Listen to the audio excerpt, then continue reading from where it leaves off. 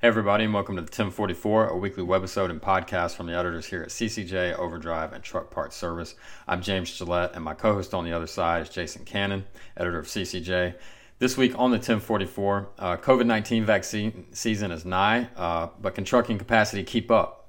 We'll explore what vaccine hauls have looked like so far from those with first-hand knowledge, and what the weeks ahead look like as tens of millions of more doses of vaccine are primed for distribution.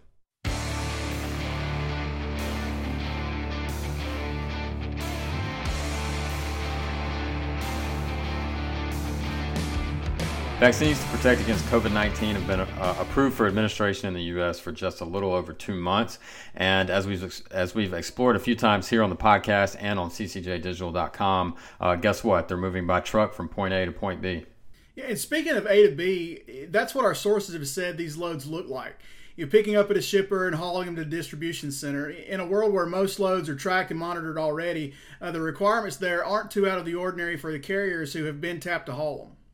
That seems to be one of the points of issue here, though, Jason, is that the pool of carriers chosen to haul vaccines is apparently pretty small. Single digits is my understanding, according to a few sources. And it's those carriers that have experience hauling high-priority pharmaceuticals and those who have been through a government vetting process for other loads or for contracts in the past. And that's a pretty small pool of carriers. We talked to Chris Orban, the resident vaccine expert at telematics provider Trimble, about what he's seen on the COVID vaccine loads so far, how those hauls might change with the new vaccines coming to market, and how those supply chain might be able to keep up. What's been needed so far, he said, has been a highly syncopated dance between all parties involved, especially in the first few weeks of deployment between the police escorts and truckers hauling vaccine loads. Right? I mean, like this is still picking something up from an origin and taking it to a destination. But the coordination is much more precise now.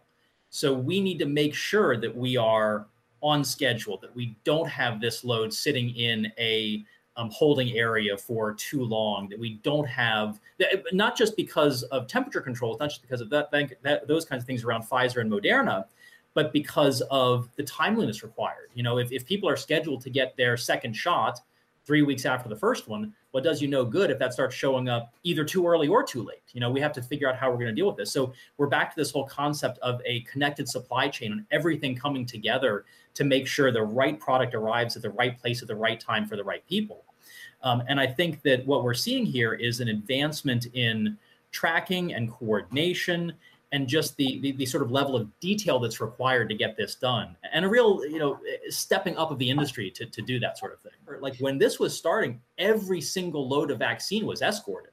And again, imagine if you're a driver who's never had an escorted load before. Well, that's a whole different ballgame, right? More than one source we've spoken to, Chris included, said vaccine hauls have been isolated to just a few select carriers so far.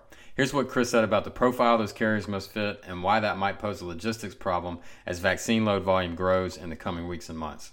I reached out to some of my contacts, primarily in the refrigerator space, even some of them who had hauled pharmaceuticals for some of these companies.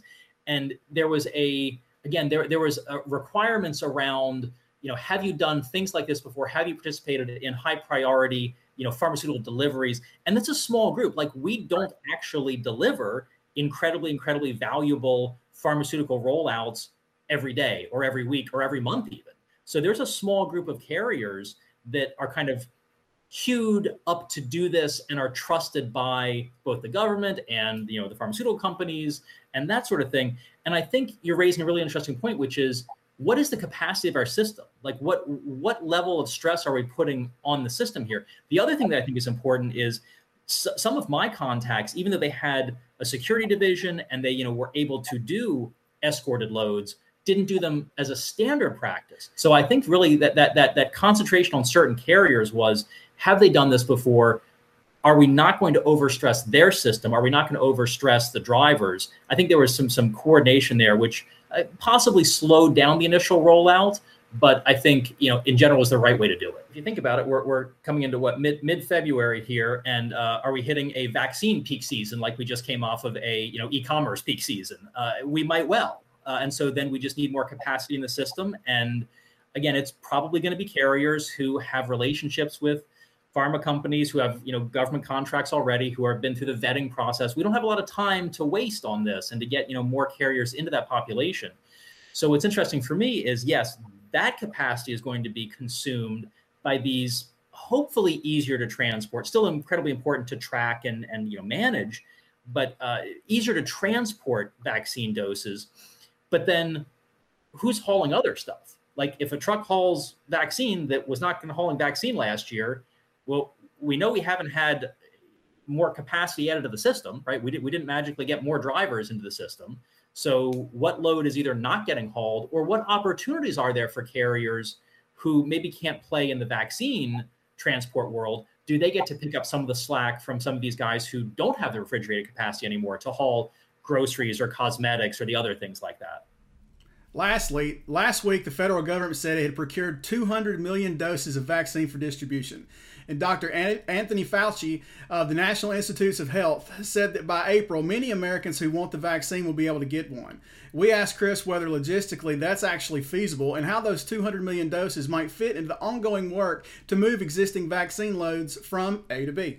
I trust what Dr. Fauci says, even if my logistics background says that's going to be a heck of a thing, right? I mean, so based on what he's saying, it will be a tremendous surge, and we will have a huge amount of capacity removed from the system for vaccine transport. If that's, I mean, let's say it's June. Let's say it's June when we start. Like that's still an incredibly tight timeline. You know, I mean, now we're looking at 4 months, and peak season is what, 2.5 months ish. You know, with obviously more freight, but less specialized freight, like less requirements around who can carry it. So we've got this smaller population of fleets and drivers and assets that can haul this.